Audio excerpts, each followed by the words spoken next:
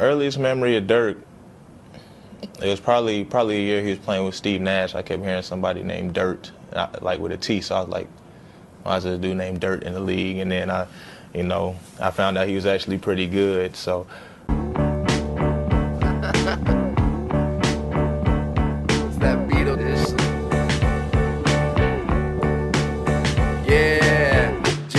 Not another man trying to put a little something in the rubber band. Yeah, and there's a few things you should understand. Y'all repeat everything like a cover band. I got one hand in my pocket and I hold a peace sign in the other hand. Yeah, that's a little and it's more set. I don't know how y'all do things over there in Beijing. But we score points in the second half. That's right. Okay? Here in Texas. Get your cardio up.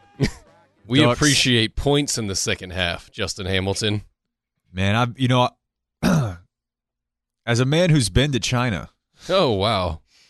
I can tell you that, and I don't think this is only in China. I think it's just not America. You can smoke cigarettes in the airport. They have like a little special cigarette lounge in the airport, and they have like plants in there and stuff. Uh-huh. Naturally plants. Yeah, to give you just a little oxygen as you're smoking a cigarette in an airport. Let the plants do their job. Now, These my people wife will be fine. wouldn't let me smoke in there. I was thinking, like, and I don't even really smoke like regular. Is this like the smoking room in Vegas? Yeah. At the Book? Except it's at an airport. Which I think I got sick a week from. Yeah, and so she's like, no, absolutely not. But I wanted to real bad. But there's plants. There's plants. I think that there's a chance that the Beijing Ducks all were smoking in that lounge right before they headed over here because some Winstons in the locker room. It did not seem halftime Winston. They got the duty-free Lucky Strikes and were huffing hard because they were not prepared to play a full game of basketball last night. I like to think that Rick went into the locker room at halftime and goes, I swear to God, if Justin Hamilton dimes us up for another 22 points in the second half, we are running all day tomorrow. He did have 29. Yeah. But like you said, it was almost all in the first half. 22 in the first half. Dallas with the 35-7 advantage in the fourth quarter last night. Oh, dude, we were taking bets on if the Ducks are going to score again with 7 minutes left. It's pretty great, man. And I saw most of the second and third quarters. That was the one to work see. It in with football. Dude, the first quarter was pretty ugly. I really wanted to blame it on them having a shoot-around at the practice facility, which is weird. That is weird. It's a weird Rick thing this year where he's like, I kind of like it. So they did shoot-around for the game they're going to play in a location other than the game they're going to play, which just seems counterintuitive. A lot of those guys, I don't know if they played on the AAC floor before that. Right. You know what I mean? Like, I don't get a feel. Yeah, I don't know. They haven't been running their scrimmages there. No, they haven't been over there at all. Not once. Besides media day, no, they haven't been on that floor. So I don't know if that's the first time Luka had literally shot a meaningful, or not, practice isn't super meaningful, but a regular tempo, this one kind of counts, shot on the AAC floor before then. Well, in any case, it was really, really cool to see them just on the floor, on television. Yeah, Here are great. old familiar friends on the broadcast, plus Coop. Yeah. Sliding in, which is always cool. And he was nailing those names. I assume he got all of them right. He was saying them with such authority. We don't really know. Yeah, you could have said but anything. He sold it for sure. I wanted to do a game on the pregame show where I was like real or fake Beijing Duck and just do names. And then basically one of them was going to be Dirk Nowitzki spelled backwards and see if anybody caught it. I don't think anybody would have caught it. It'd be Igs. I can't even say it. But, yeah. It was fun, man, and it was cool, too, because this is what you do, like, early in your ascent from the ashes is the first boss you have to conquer is become League Pass team. Yeah, that is. That's like level 1 or 2. Right, that's where Denver was like last year or the year before, where the Warriors were 5 years ago. Yeah. Where they were League Pass acceptable. The Celtics even at first kind of had a little bit of that. Although I guess they kind of they got very lucky by ripping off. Oh my God. One of the worst owners in the last couple decades of sports. But yeah, that is definitely the first move. Dude, it is blew to get my the mind League Pass working. This morning when I woke up and I took my shower, which I could take a shower at 11 p.m. the night before. I'm still taking one at 8 a.m. the next day. Totally. I'm a weirdo. By the way, 76ers were That's the team I was trying to think of that was definitely heavy league pass and is now like actually good. Yeah. It blew my mind this morning to go, okay, when were the NBA finals? I guess ended first week of June. So June to July is 1 month. July to August is 2 months. August to September is 3. And now we're in August. We're on October. Whenever you hear this tomorrow on the 1st. 4 months ago, the Cleveland Cavaliers were in the NBA finals. A third of a year ago, the Cavaliers were marching into an NBA finals. And now it looks like they're a bottom 5 team in their conference. Yeah. And just that the IT trade, just that's what brought that up to me, where I was like, what if that trade doesn't happen, or if that trade goes right, how different is everything right now? But that's probably a whole Rick and Morty episode of podcast for you that we're not going to dive into, I suppose. But yeah, it was super fun last night, man. The real ones showed up. People were making noise. Like, everybody that was there, like, wanted to be there. It wasn't like a Cowboys preseason game where it's like, ah, crap, I paid $100 for these and the parking, so I'm here now. Everybody that was there, like, it was loud when Luka was introduced. It was loud when DeAndre was introduced. Obviously, it wasn't a full bowl, but people were into it. And I think I saw everything I wanted to see. As excited as I could be for preseason game 1 of 4, of 2 of which are going to be super early morning games. So if you want to wake up to me and Bobby live tweeting those bad boys, you can. Yeah, I think we're still a little bit drunk on Euro drip on our large adult son, putting together a highlight package with all the tricks. Yeah, I don't know how you couldn't be. I mean, the first thing I thought, man, and I did watch 3 or 4 full games of EuroLeague stuff, and then countless little 15-minute packages that weren't just highlights. They were, good plays and bad plays. And I don't know why. You would think it would be the opposite of this, but I was struck by how freaking big he looked last night. He's huge. I mean, I just don't know that most fans, even when you see his dimensions, and I know we've talked about him needing to lose a little bit of weight, probably just for the NBA body, but that's a big boy, man. I mean, that is a big man. And I mean, he played 30 minutes last night, and I never felt like he was super winded, and that was an up and down game after the first, 6-7 minutes. So I don't know if the conditioning is an issue, if it's just getting in shape to be in shape so you can move laterally better. But I don't think it's conditioning at all. I think the kid's got that. And the foot speed's there, like the straight line speed. And the control. Yeah, control. His control of his body whenever he's moving and stopping and starting. Yeah. He can get a defender on his back and get to the line. Because he's probably not going to blow past anybody and get to the line like you might think of Dennis doing.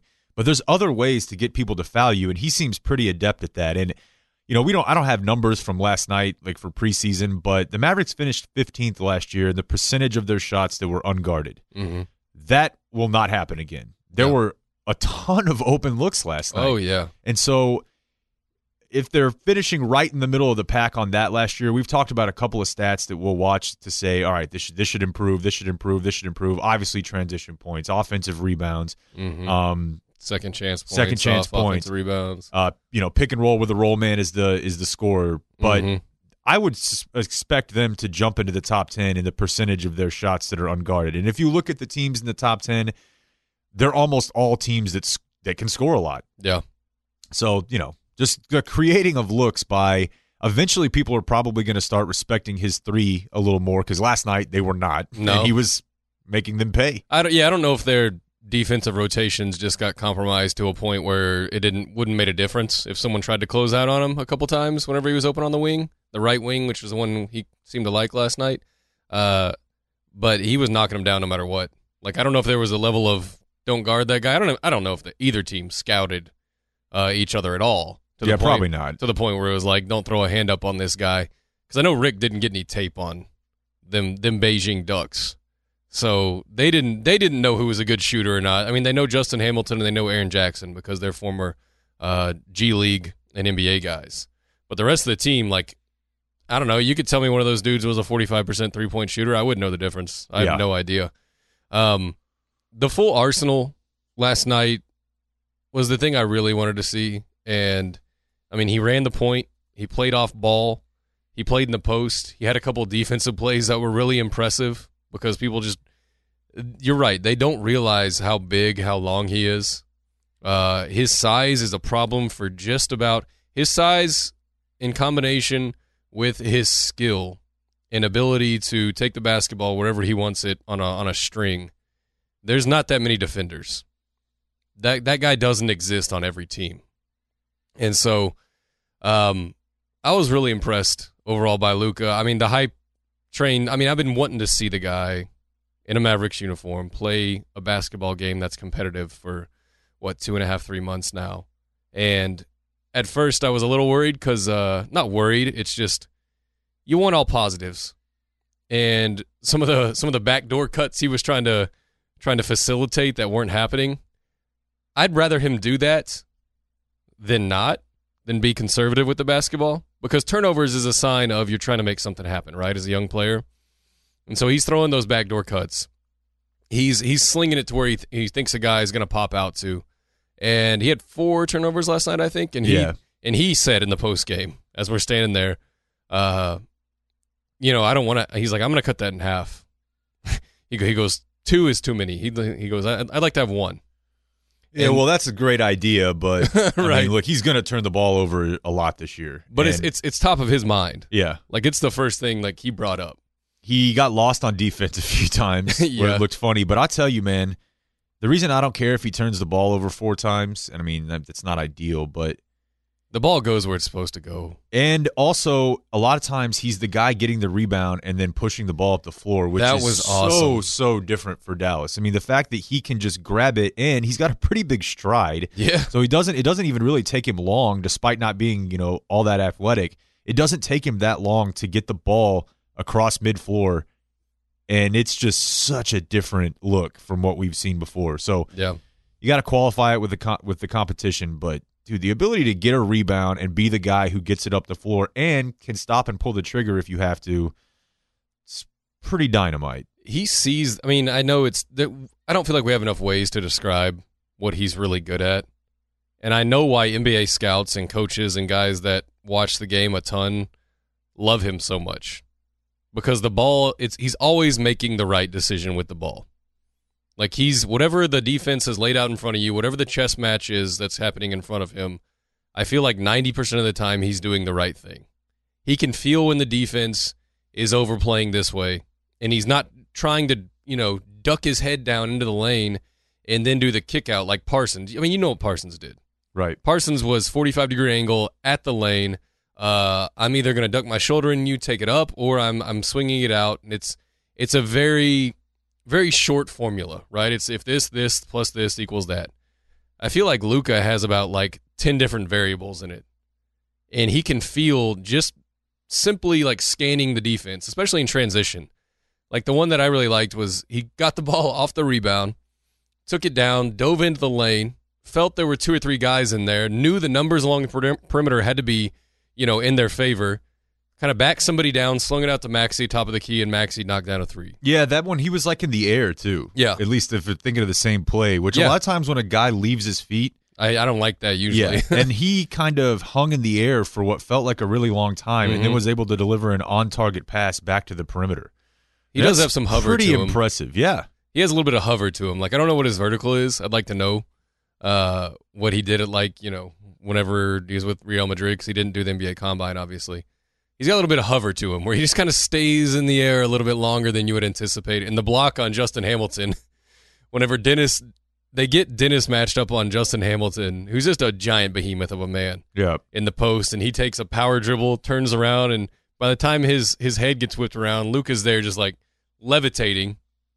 It doesn't jump shoot super high, just high enough and stays up there and knocks it out with a pretty solid block. Then he blocked another 3-point shot. So 2 blocks in the night, or was it 3? Let me see. 3 blocks in the night. Yeah, I wasn't sure if one of them was going to be counted as a block or a steal. Yeah. Just the whole bag, man. Exactly what you wanted to see from Luka Doncic last night is what you got. The people that are want to be super critical of any young guy that's a point guard definitely were like, oh, try that behind the back stuff, in a couple weeks when they're playing an NBA team. And I'm like, well, when he's matched up on a 5? Yeah. Yeah, I want him to. Which is going to be the case a lot. Yeah, whenever he gets down there and he's trying to initiate early offense, and a 5 says, "Okay, let's go," and pulls his shorts up a little bit and slaps the floor like he's playing for Duke all of a sudden, and he's like, "All right, man, sorry about what's about to happen to you." And he went between the legs twice, pulled him back behind the back on a string, and then just high off the glass before he could recover. The starters played, at least the starters that were out there played fast. Yeah. Faster. Mm-hmm. The bench unit slowed it down quite a bit. Yeah. I mean, Jalen Brunson is going to run a slow offense. He's methodical. Yeah. He's very methodical. Which, I mean, there's a place for that too. Yeah. And I'll be dead honest, Wes Matthews didn't look that great last night, but I think he's like a pitcher during training camp. I feel like he's working on something because Wes caught the ball along the perimeter a couple times where I was like, yo, he would shoot that right now. Yeah. If this is a regular game, he's getting it up and the arrow's flying. But he was like, you know what? I'm going to try and get to the lane and get at the basket every time I touch the ball. And a couple times it worked, and a couple times he got hit on top of the head and hit some dude's chin and all this stuff, and he got a little banged up early and was kind of limping around, and you know he wanted to take some punishment out on somebody else because they've honestly just been like hitting each other in the face for 2 weeks. It's good to see Luka had 7 of his 16 in transition. Yeah. One of them being a 3, but yeah, man, I mean, there's just nothing that I saw that I felt discouraged by, really, and it's not much you can be too hyped about or bummed about it in preseason game number 1 against the Beijing Ducks. Yeah. But if he didn't shoot well, I might be a little worried because that's a narrative that's happening, you know, that he's not an elite three-point shooter. And if you gave me the excuse of, okay, the ball's different, the three-point line's different, you know, first preseason game, you know, he goes 1 of 5 from 3 or something like that, I wouldn't freak out, but I'd be trying to think of some alibi for it automatically. Yeah.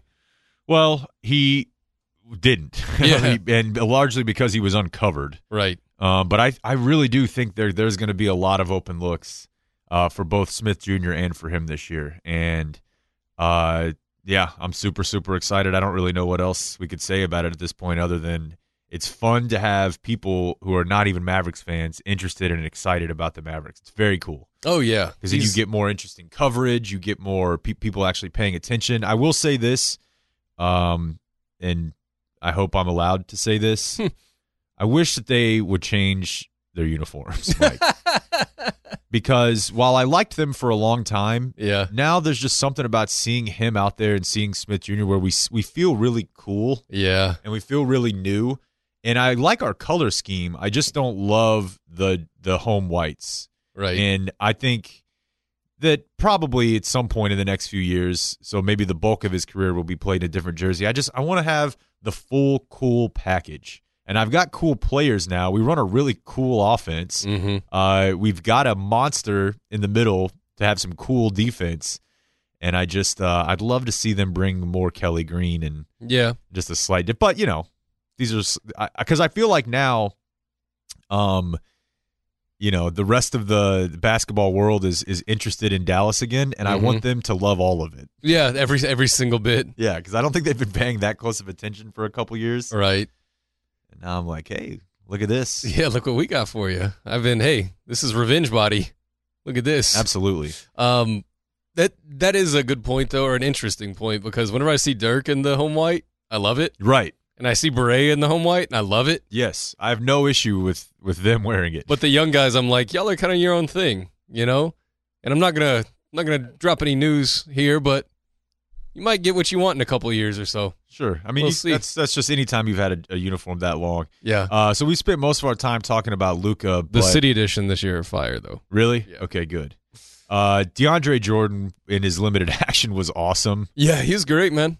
He's like facilitating from the wing Dude, a couple times. We probably need to talk about Finney Smith because I felt like that was the most important game, one of the most important games he's ever played in. Little baseline cut. Yeah. A little right from the baseline, and then DeAndre finds him. Yeah, that was a sweet move. Like that's the guy I watched for basically the whole first half, and I was like, okay, what's DFS doing? Because we didn't get to it last week. We talked a little bit about Finney Smith last week, answering a Twitter question, but you start sliding guys down the scale, right? Luka in the starting lineup, DeAndre in the starting lineup, Dirk bumps to the bench. Okay, these bench guys, Rick's not going to play you if you're not delivering.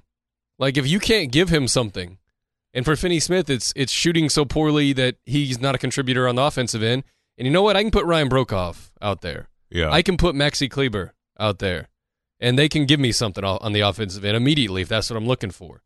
So for Finney Smith, him getting the start felt like a bigger deal than any other narrative that was kind of happening. And he played pretty well. I mean, the numbers are going to be a Dorian Finney-Smith number. It's going to be a line. It's going to be a 7.5, 2, 3 steals. Like, that's pretty normal. And that's all you need from him. You just don't need him, like, demanding the ball along the perimeter, like shooting threes when they're unnecessary. I need him playing really good defense. I need him making smart plays, which I felt like he did earlier. He did a pull-up, had a pull-up at the elbow, just took what the defense gave him, his first shot of the game, and then that cut, whenever DeAndre was at the top of the key, realizing there's no goalie here. Yeah. If I beat my guy off this cut, then I'm either dunking it or it's a layup. And I thought it was a good game, a plus game from Dorian Finney-Smith, despite he's never going to fill up. He had a couple games last year when he filled up the stat sheet, but honestly, they were that roster was depleted. Like, it wasn't that someone had to get those rebounds in those points.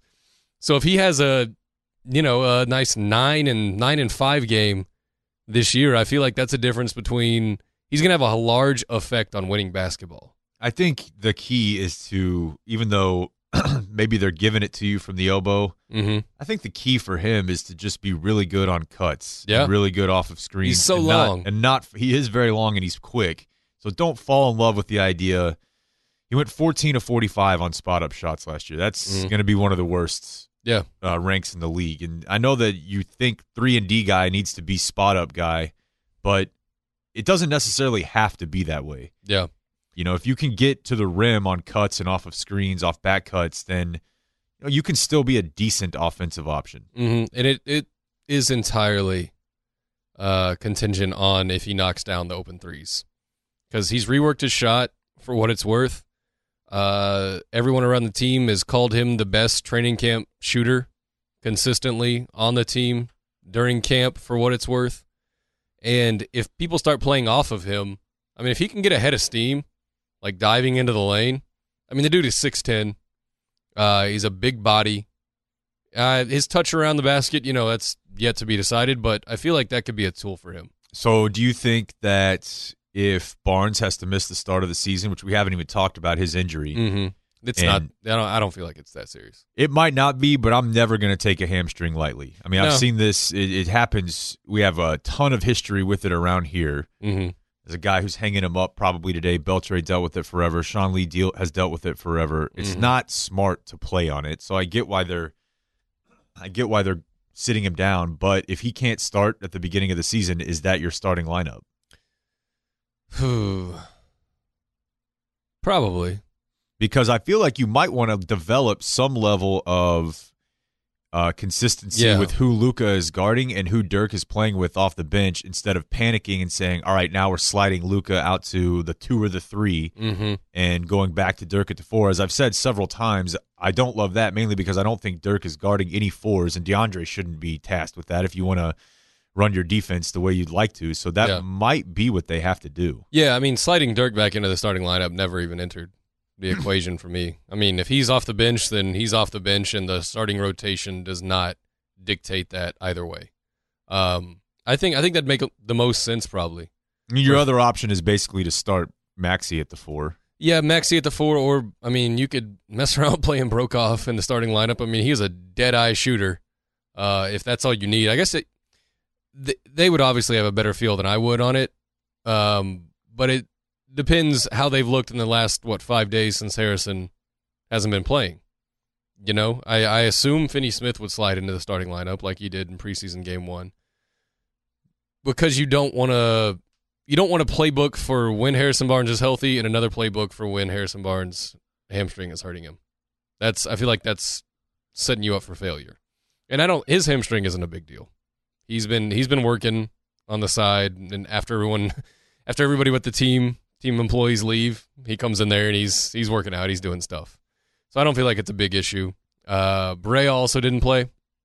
Dwight Powell's got some kind of knee thing that he's dealing with. I don't think it's that serious. He's also practicing. I didn't know he had a knee thing at all until day before the game. They said, Dwight's not going to play.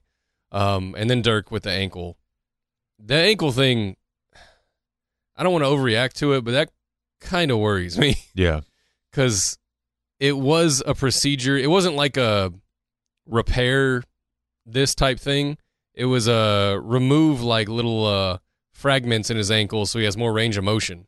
So whenever he does fully recover, he's going to be more flexible, more range of motion. The foot's going to be better than it has been in probably 5 years. It's just getting back to that speed because he's missed a lot of time now. I mean, that was a month ago whenever he was telling us, I haven't done any side-to-side work. Yeah. And so he's done some side-to-side work, and he's done, a lot of recovery stuff. He just hasn't played in 5-on-5 games. So speaking of Dirk, the question that we got on Twitter from Jason regarding the rotation, I think this is interesting. How do you think Carlisle will adjust to making subs in the first and third quarters now that he won't have Dirk as a starter going out at the 7-minute mark? Will he let all the starters play deep into the quarter and then make wholesale changes or a more gradual rotation? I think, actually, that despite the fact that he played until 3 minutes left in the first quarter last night, I think Luka's your first man off the floor.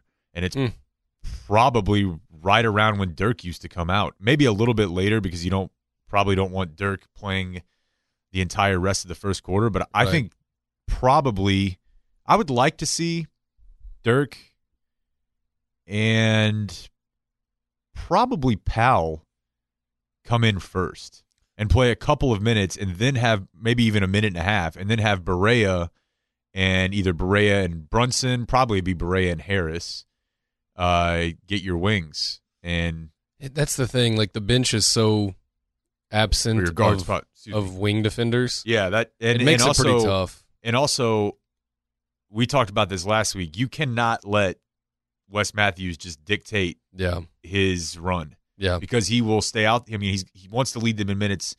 Maybe he still will, but it'll just be like a slightly decreased version of that. But it'll be interesting because they've done the same thing for so long. Oh, yeah. I mean, that's been the rotation for – I mean, Rick Carlisle hasn't even had to – I mean, the roster's switched a little bit. Like, JJ was gone for a minute, and he came back and stuff like that. But, I mean, 7-minute mark of the first quarter, you know what's happening. Everyone knows what's happening. Like, the other team can already tell you who they're going to throw in against, the second unit. What I think JJ, Powell, and Dirk are the first three guys in. Because I think they need to play together always. That's probably true. So then you pretty much have to have... I'd probably leave Dennis in there for a minute or two and see how it's going. Just take him off the ball a little bit. Yeah, take him off the ball a little bit. Let him push the pace if Powell wants to run with him, and maybe leave Barnes in there for a minute or two. I like that. I like that a lot. And you don't have anybody that can really defend a powerful five. Nah, but I'm going to freaking murder you. Yes. I got shooters everywhere. I got rollers everywhere. Yeah. That's dirty. I think that's how it works. And then probably 2 minutes left in the first, you go back to whatever, you figure out what's working, what's killing the other team or what's killing you defensively. And then DeAndre and Luka probably start working their way back in. So to answer the question, I think Dwight Powell, Dirk, and JJ Barea always need to be on the court together. Like midway through the first quarter, you're making that move. Yeah. We've talked about it before. I would like to have one of Smith Jr. or Luka on the floor as much as possible. Mm-hmm. So in this scenario, what you would pretty much have to do is you would have to play Smith Jr. for a long time in the first quarter before. And I also don't know that you want Dirk and Luka on the floor a ton together. Yeah. I know that it seems cool, and certainly there's lineups where they're going to try it, but they occupy a lot of the same space right now offensively. Exactly. And defensively, you're talking about two guys who are kind of, at least at this point, liabilities. Yeah, you can't hide two along the perimeter. Right. That's tough. So I mean, I'm sure they'll do it from time to time, but I don't think they need to fall in love with letting people see that. Yeah, and I mean, making Dirk guard the opposing five, opposed to it would get really weird if Luka and Dirk were, because then you got Powell out there and you got Luka out there, And it's like, okay, we got 3 guys to guard 2 of their guys. Who's guarding their 3? Now, they can do a ton of different things. I mean, I think just as far as I heard DeAndre Jordan talking to you guys about this, but they can offer you many different looks. Oh, yeah. As far they're as multiple whether as hell. they're playing, big, small, or spread, or slow, or fast, or if they're going to try to work for isolation shots. We know they have a bunch of dudes that can do that. If they want to try to play, a faster style and try to get more lobs, we know they can do that now. I mean, they've kind of unlocked, and I think that really does probably come down to DeAndre. But there's a lot of different ways they can attack you offensively. Yeah. I mean, they can play almost any game. The thing that keeps popping up to me whenever I start going, and this is just looking at rosters and looking at numbers and shot totals from last year and percentages and stuff that might not matter at all this season. Stuff that doesn't necessarily carry over from one year to the next on your basketball reference page. And that's just pure skilled shooters. Yeah. Doug McDermott, Yogi, and Seth Curry. And you can take Seth out if you want. That's fine. People keep saying that. I'm like, okay, well, he was really good when he played year before last, right? Everyone loved that. A pretty high volume of shots by the end of it. That's a lot of threes, man, that went out the door. And I think the natural answer is, okay, the ball is going to be moving better. And last night I felt like the ball last night I wasn't sitting there going, okay, who's going to create an open three? And yeah, I was against the Beijing Ducks, but you do it in game 1, you do it in game 2, you do it in game 3, you do it all throughout the preseason, and then it's part of who you are at some point. It's how your offense runs. Luka is going to put the ball in the right spot. Dennis is going to make defenses rotate. DeAndre is going to make defenses rotate. And then you find the open guy. And yeah, if you're doing a 3-point shooting contest, last year's team or the year before's team might beat this team. Those teams aren't as good. Yeah, they just aren't. Totally agree. They just aren't. And I wonder about the second unit, if that's basically the sole role that Ryan Brokoff is there for, is to fill it up. Because that dude can shoot the piss out of the basketball. Yeah. It's weird how good he is. It's like you watch a guy and it's weird how consistent and off the move, like he'll catch it at a full sprint, stabilize his body. It's the same release every time. And to Dorian Finney-Smith's credit, he's looked almost exactly the same during training camp. It's just when the lights come on, one guy's done it, or at least played professionally and done it, and Dorian Finney-Smith has to prove that he can do it now. And if you can meld those guys together, you've got like one of the best bench players in basketball. With that length, what Dorian Finney-Smith can do defensively, and his active hands and staying in front of guys and then Brokoff filling it up. And that's going to be a pretty tricky thing for Rick, I think, is the Finney-Smith, Brokoff, Maxey decision on the second units. Picking the poisons on that. That probably has just as much to do with, who you're playing. Oh, yeah, absolutely. But, yeah, I really like Maxey, man. Dude, he's turned into a really, really good player. It's he looks strong as hell. Dude, he looks like a bull now. He has an NBA body. Definitely. He's big, strong dude with hops, with touch from 3. Like, he's got the outline of a really stinking good NBA player. Yeah, I mean, he might have been slightly miscast whenever they were having to start him for the first 20 games of the season. Yeah. But I think it helped him this year. I think it helped them develop a lot. For sure. And that 5-man unit, which ended up being their most used, was also pretty dang good, net rating-wise. And so the issue is, do you really want him guarding the best 5s in the league for 25 minutes a night? No, of course not. But, sometimes I think that we forget that the best 5s in the league pretty much can't be guarded by anybody. Right. So it might look worse whenever he's getting worked by, somebody like Karl Anthony Towns or something like that. Yeah. But those guys get buckets on everybody. Right. I mean, there's just not that many people who are rolling in and stopping Anthony Davis. So it might look funnier when Maxey does it. It definitely looks funnier whenever Powell gets beat up. Right. But I don't think that they're like that much worse than the guys that you consider capable defenders. Right. No, I mean, the percentages, just kind of get slotted. Yeah, I feel like the percentages aren't that different between what you would consider a good defender against the top 10 4-5s in the league and a, average to below average defender. I don't feel like, and that's something that DeAndre said on the podcast that really interested me is he said, nobody can guard anybody one-on-one in this league. Right, yeah, it's team defense. Yeah, it just doesn't happen. So whenever you start laying out your 5, yeah, these are individuals, so you count them as 1, 2, 3, 4, 5, and then you go, oh, this guy's guarding that guy, but that's not really something that they think about.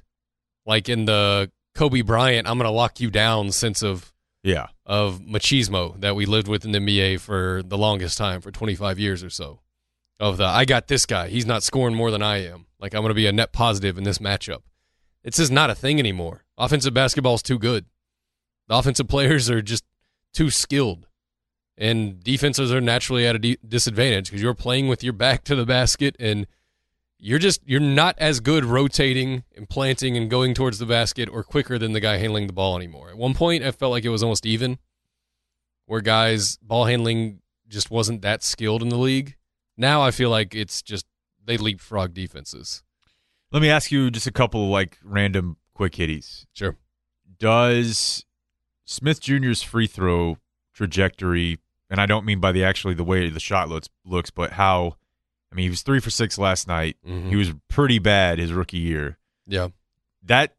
He cannot be a 65 to 70% free throw shooter and be a guy who gets to the rim that much. He's got to be an 80 to 90% free throw shooter. Yeah. And so, it's one game. I think, did he miss 2 in one trip last night?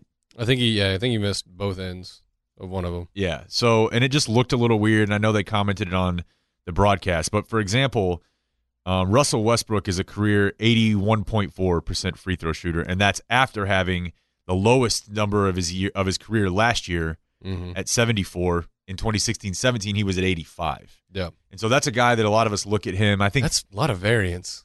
It really is, but it's still pretty high. And then, like John Wall, similar variance, 79% for his career, but he went from 80 down to 73 over 2 seasons. But still, that's considerably higher. Yeah. Average at 79, Dennis being his rookie year at 69.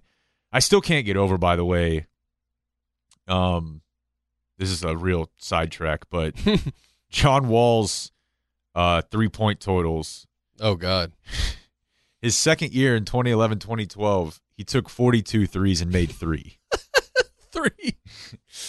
The next year, he took 45 and made 12. Hey, look at the percentage. And then the next year, he jumped from 45 attempts to 308. Wow. And jumped from 12 makes to 108. Damn. So it's just so funny when you go back and look at some of these game logs for Marc Gasol and dudes like that who just all of a sudden started shooting. But in any case, those are just guys who put their head down and get to the rim a lot. I don't think the career trajectory for Smith Jr. is going to follow Westbrook or Wall solely because they have Luka now. Yeah. And I think Westbrook would be pissed if he had to play with a player like Luka if they got him now. The key is to get him whenever Smith Jr. has only been here a year. Right. If they tried to draft Luka in Smith Jr.'s 5th year, I don't know that I think this would work. Maybe not. It depends, obviously, what his pedigree is at that point. But well, if he's playing as a guy who has the highest usage rate on his team for 4 or 5 years, I don't think that's that's tough to get a guy to come off that late in his career. But if you do it whenever they're 21, I think a that's little different. But he's got to anomaly. Hit his free throws. Oh, no doubt, no doubt. I think the usage rate last year is an anomaly, but it's the only sample size we have. So we're just thinking of if it's the only thing you've seen, then you think that's the thing. But his free throw percentage, number one, I want him to make more free throws because it's just easy points, and he's a guy that attacks, and I don't want him to be scared of getting fouled because now I have to go shoot these 2 that are meaningful shots, and I want him going just head down at the basket. If you send me to the line, you send me to the line. I'm going to be as lethal from there as anywhere. But his true shooting percentage is never going to be right if he doesn't shoot okay from the free throw line. And so people are never going to think he's an average or an efficient scorer, even if he is on live dribble basketball. And so people are always going to ask him, how are you going to get better? How are you going to be a better scorer? How are you going to be league efficient? That type of stuff. The stuff that we all probably care about more than we should a little bit. But I felt like last night watching him, He got blocked a lot last year, too. Yeah.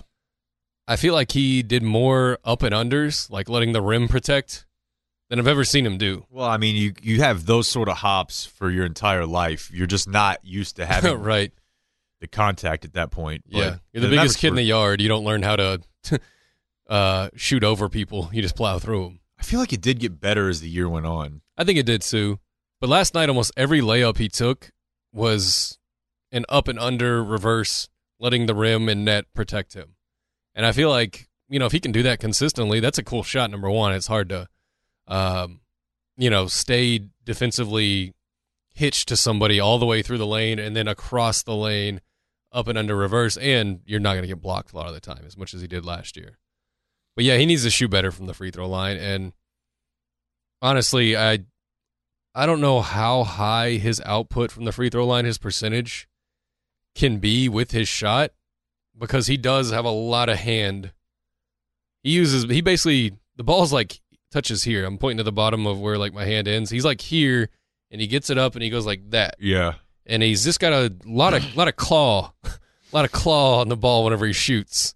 And from three, it works, because you can kind of side spin a three and get a weird rotation on it as long as it's a good stroke on it. But free throw's tighter, and I just don't know if his shot ever projects for him to be like an 85% free throw shooter. And then on top of that, he was in the 27th percentile in drawing and ones last year. If you want to talk about numbers that will increase, he has got to, as a guy who's going to drive that much, his drive to free throw attempt ratio is got to be one of the worst in the league. Because guys that are getting to the rim, he finished like 12th or 13th in drives per game. Most of the guys that are getting to the game to the rim that often are at the line way more. Yeah. So that's definitely one that you will want to keep track of this year. He only got only on 19% of his on percentage of shooting fouls drawn that he also made the shot. Finished his and one through. Yeah, opportunity for a 3-point play. Yeah. Were you encouraged by how often Luka got to the line last night? Yeah, for sure. Because I feel like if they're in between calls, it's always the rookie thing of, okay, you're not getting that call. But I feel like he's so big and he puts people in such compromising situations where it's just like body weight calls, where someone like obviously just put 200 pounds of them into him and he still got his shot off. So I feel like that's something we're not prepared for. Like the first 3 games, whenever he's going to have 7 free throws a game or something like that, I feel like that's something we're going to be quoting really quickly. Yeah, and that's kind of what I was saying earlier, too, about his ability to stop and start in the lane can also end up with people. He's a very frustrating cover. Like, I feel like if you had to guard him, you would be pissed off. No doubt. Because you're like, what? Yeah. How did you just get in front of me and then stop like this? Like, you hate playing pickup basketball against people who play like that. Yeah, he's like Harden light right now, where he's very good at using his weight. He's bigger than you. Just wait till people start complaining about him. Then you'll know that he's made it. Oh yeah, that's when you know he's really done something. Whenever he gets to shoot 12 free throws a game or something like that, and he's making 9 of them, and he's just constantly roasting you to get to the free throw line, and you just think he's found a loophole in the game of basketball, like I feel about James Harden. Yeah, that's whenever he's made it. All right, let's do some Twitter questions. Is that cool? Sure. All right, first one. Which under-the-radar player is poised to have a breakout season? From Mr. James Wood. And if you don't mind, I'll take it. I think I could see Jalen Brunson having a really good season. If you're looking for somebody that's completely under the radar. Obviously, we saw what Kostas could do last night, which I think he caught at least 2 bodies in the matter of like 4 minutes. Like, I love that kid. He's a really good kid. We did an interview with him this week. Just a swell guy overall, and I think he's got a ton of basketball talent in him. A couple of years away. I wish he could get minutes this year. I just think he's going to be a Texas legend for most of it. But if J.J. Barea keeps having calf problems or hamstring problems like he already has, those minutes are Jalen Brunson's minutes. Like, there's no way around it. Yeah. And I think they like Brunson. I know he's not a memeable NBA player. And, his sauce rating isn't that high. No. But he's just a really good basketball player that's frustrating as hell. He can get his shot basically whenever he wants to, knows what to do. And I feel like you're going to look back at this season and go, you know what? There's not much hype around him.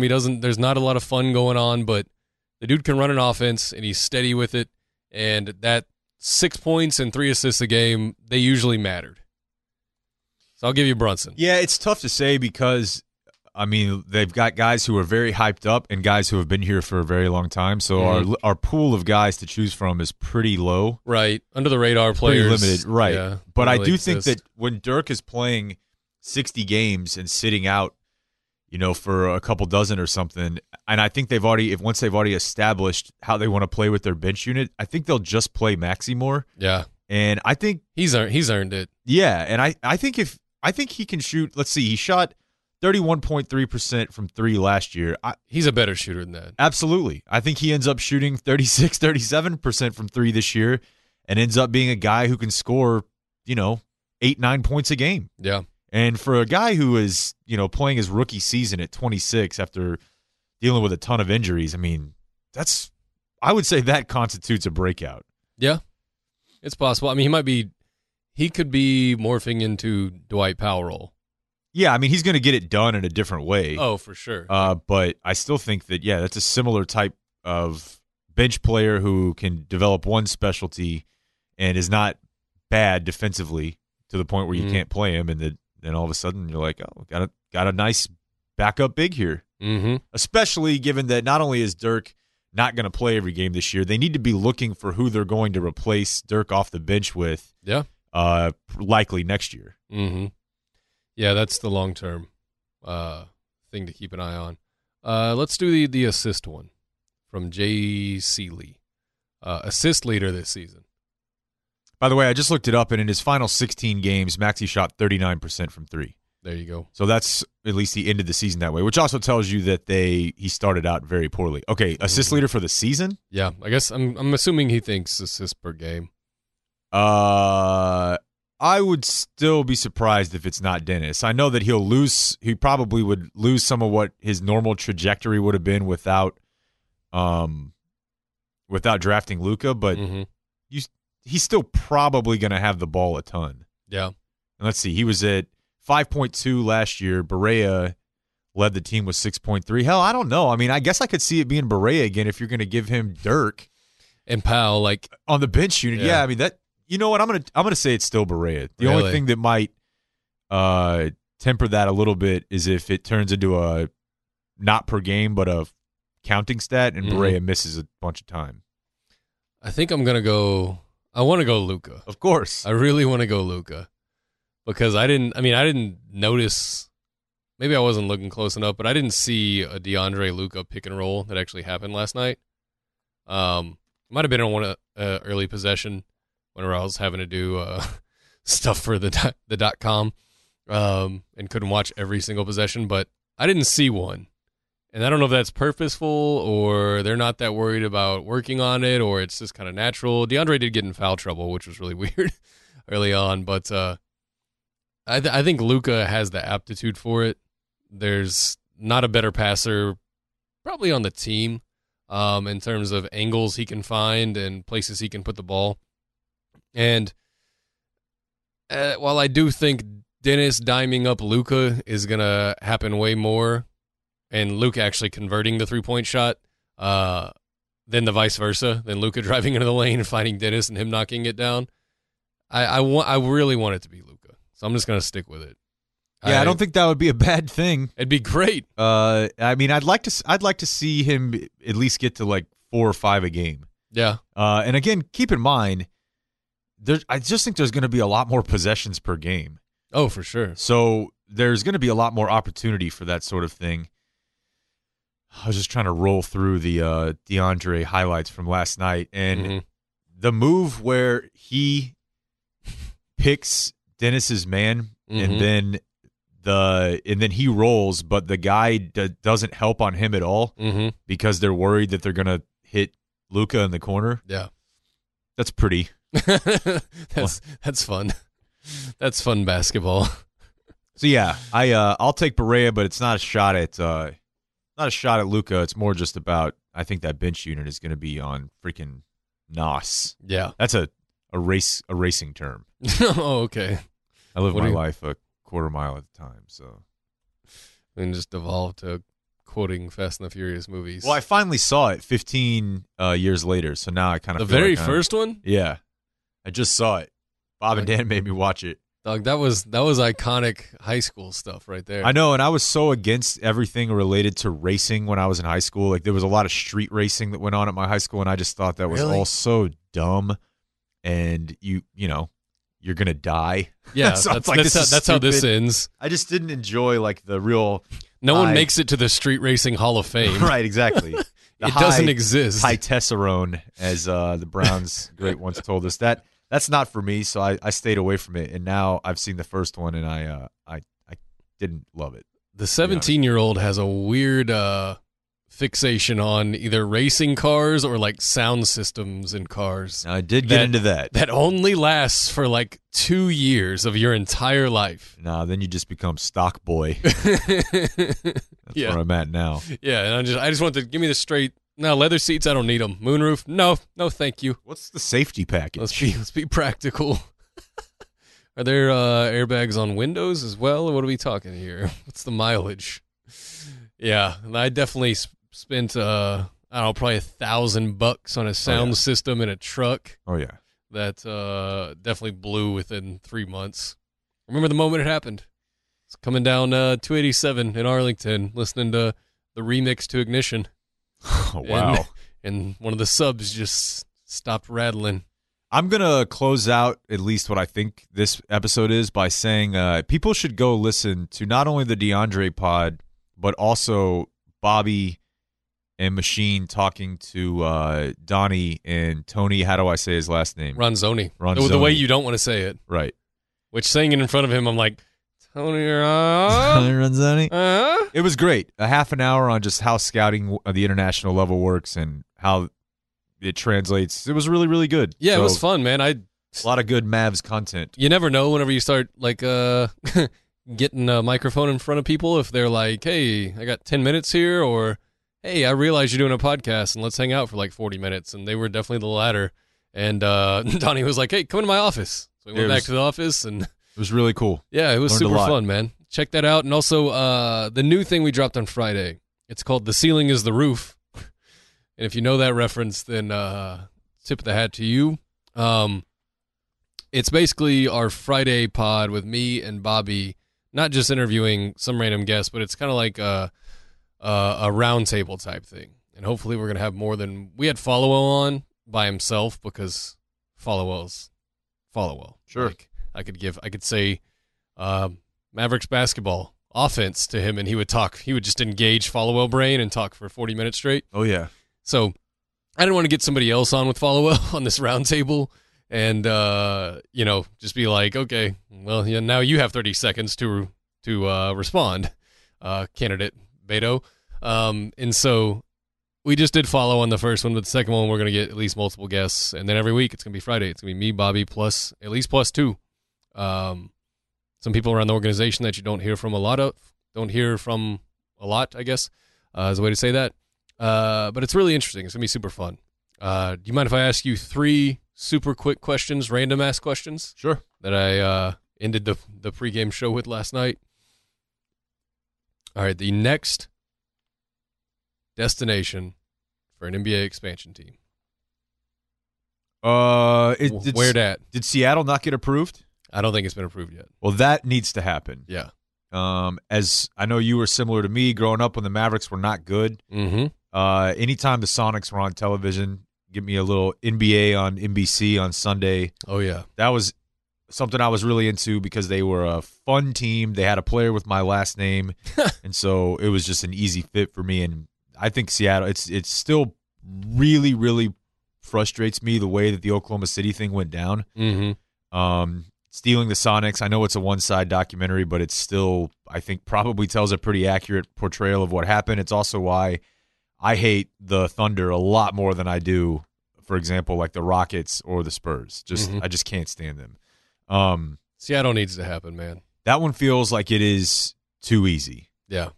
It's too obvious. If you mess that one up, be real upset with you. Yeah, I'm not sure what other Canadian markets would work because Toronto, a place I haven't been, I mean, Vancouver people talk about as how well. that's right. I was going to say, even though I haven't been to Toronto, people still knock it as a market. I don't get that at all. No. But Vancouver, I could definitely, obviously, it's not only already been one, it seems like a market that could definitely support one. But I'm going to go with Seattle.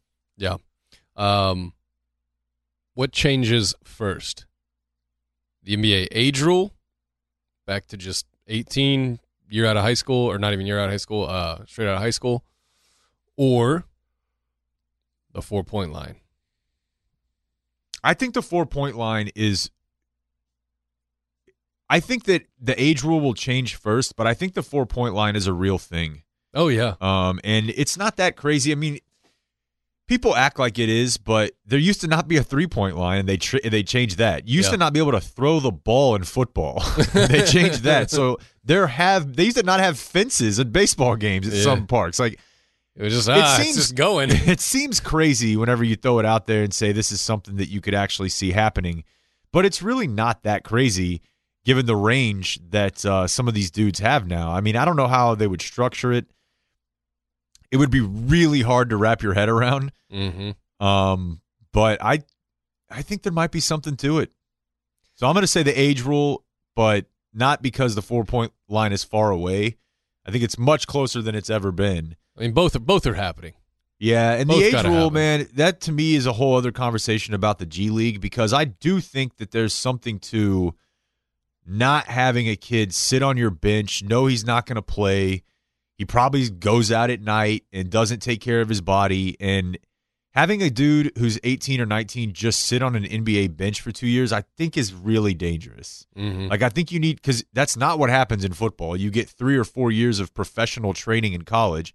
At minor league baseball, for the first 3 or 4 years of your career, you're playing every day. So you have a job. You can't just like go get drunk and hang out at the bar or the club until 2 a.m. and then show up the next day because you know you're not going to play. I do think that's what happens to a lot, or happened to a lot of those kids, especially if you're drafted in like the 20 to 60 range. Mm-hmm.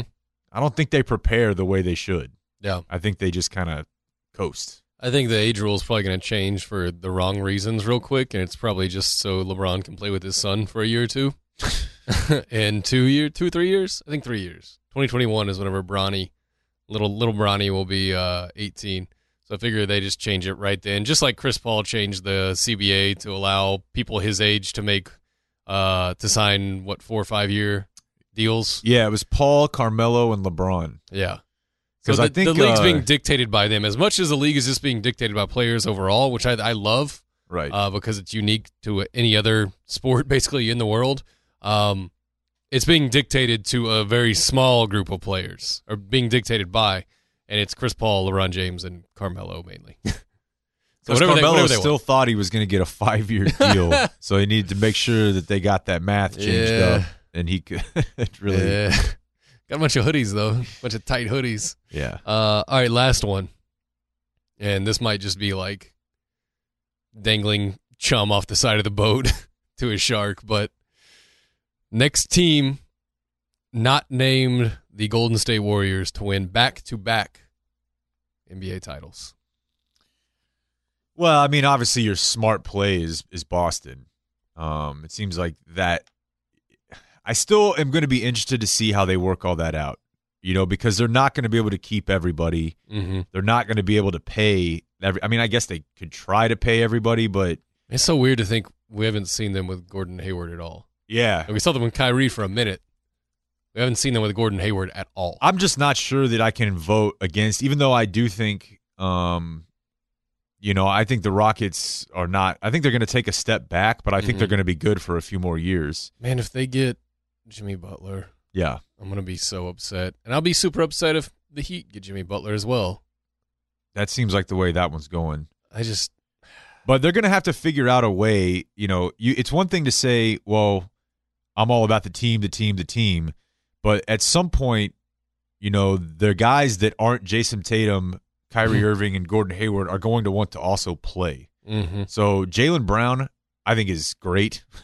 I know there's a lot of people. I've heard the Mavericks don't love him because they think he would not be as good outside of Boston's system. To me, I'm like, well, we have a pretty good system here. Mhm. But I'm going to go with either the 76ers or the Celtics. And I think it's really hard for me to imagine a team that has Gordon Hayward, Kyrie Irving, and Jason Tatum all in their primes not being a contender. And if they just have those three guys for the next few years, like, they're going to be in the mix. Unless, here's the only thing that could really screw this up, is if Durant decides to go to the Lakers. Yeah. And I still think that's a possibility. And I almost hope he does, because I think you can get in his head a little bit. And I feel like he wants to be a heel so bad that I could almost see him being like, I'm going to do the most FU move I can possibly do at the end of my career, to just prove how much I don't care about what the haters and the doubters say. But, yeah, so I feel like the Celtics, and if Durant goes somewhere else. Those are my two. I do feel like Could be anywhere, really. The Lakers are the one that, like, everyone starts thinking about the East, and I'm like, Milwaukee, I've seen them in the mix for Jimmy Butler. That would be interesting. let's win like 45 games, guys. Let's do that one. Let's do that first. It's true. The sleeper, the one that might be on the edge of, okay, so they're the teams that made the conference finals, right? There's Houston, there's Boston, there's 76ers who are on the edge of it, and then you throw in the Lakers because of the guy that went there. I think the one that I think this franchise is on a very high trajectory. It just depends on a couple little weird things. Denver. Yeah. I love what Denver did. It's just a matter of whether or not they can guard anybody. But, man, if it turns out that Porter Jr. can actually play at some point, Oh, my God. they could be – I mean, they're going to set offensive records. What a nightmare. No matter what. They're Yeah. pretty much already at the point where I think they're going to set offensive records, and they've got a ton of dudes that you just have to love. Mm-hmm. If they want to spend – like, I thought they should have kept Wilson Chandler and Kenneth Faried for one more year, and then if you're deciding to move on, if it's Michael Porter Jr. time, if there's no minutes for him, then after this season maybe let it go. But if they really want to spend – and I can totally understand going into the season as well and going, hey, we didn't make the playoffs. I'm not paying like $50 million in luxury tax, but I mean, guys. you were what? They were one game out. They won 48 or 49. They were not just one game out. They were last game. They of the won season. 46. Yeah, but they're only 3 games away from the 3 seed. So a smart team would not look at that and say, well, you know what an owner is going to say. Yeah. And, I mean, if no playoff gate. Yeah, no money. An owner that owns 10 other entities like Kroenke, like Stanley, he's going to go, you know what? You didn't make the playoffs. I didn't get any home playoff games. If you think I'm going to pay this $35 million tax bill, do whatever you got to do to get under. And it was Wilson Chandler and it was Kenneth Faried, and they probably lowered their ceiling at least this offseason. But, I mean, if they want to pay and they want to keep, Jamal Murray, Jokic, who they already ponied up for, Michael Porter Jr. is going to be next. Harris. Will Barton they bought in on, and then Gary Harris on a great contract now. So they don't have anything I feel like that could break up that core to an extent where I'm like, this team's over. And I think that in a weird way, I give them a better shot because they're in the West.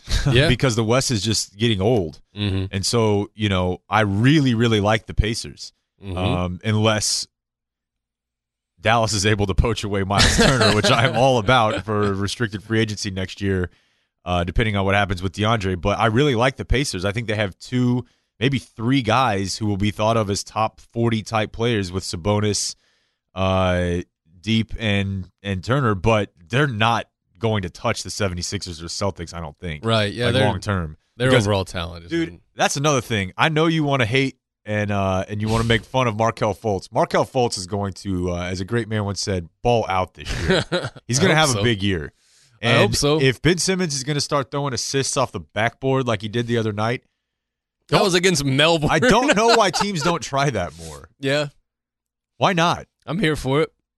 Like, Just if you've got create a new angle. Yeah, and you have to be an unselfish player who's willing to lower your field goal percentage, but also add yourself a rebound and assist. So I guess it's not that unselfish. But. I feel like that's the kind of thing that would definitely work in pickup basketball because the recovery speed. Once the ball goes off the backboard, like I don't know how it would work in an NBA arena with the ball they use and the backboard they use, but I don't feel like the ball comes off fast enough to like actually. I've always true. I've always dreamed of the Wayne Gretzky hockey assist where you just throw it off the back of the board to yourself, who's also scooping across the other side. You know what I mean? Like behind the goalie, like throw it over the head of the goalie and it bounces back to you. I want to do that in basketball, like pick and roll. Someone's rolling towards the lane and they just throws it so hard off the window that it goes back to the guy on the wing. I want to. That's the next offense. Okay. That's the next evolution. It's not going back to the big man. It's finding ways to use the backboard. Yes, it's passing off the backboard to generate 3-point looks. I'm in. I just think Luka could pull that off. I'm gonna whisper it to him, like, "Hey, bro, you tried this yet? Huh?" It's gonna be like, I'm gonna sound like I'm selling cigarettes to kids. Hey, you tried one of these? Hey, bro. Hey, fellow teen. You're gonna throw a pass off the backboard or no? I like tattoos. And tigers. All right, let's get the hell out of here. That was fun, and we'll be. What am I trying to say? We'll be here for you next week. We will on the 4-pointer. I'm Mike. He's Jake. Thank you for listening, Jacob. Thank you yes, for sir. your time.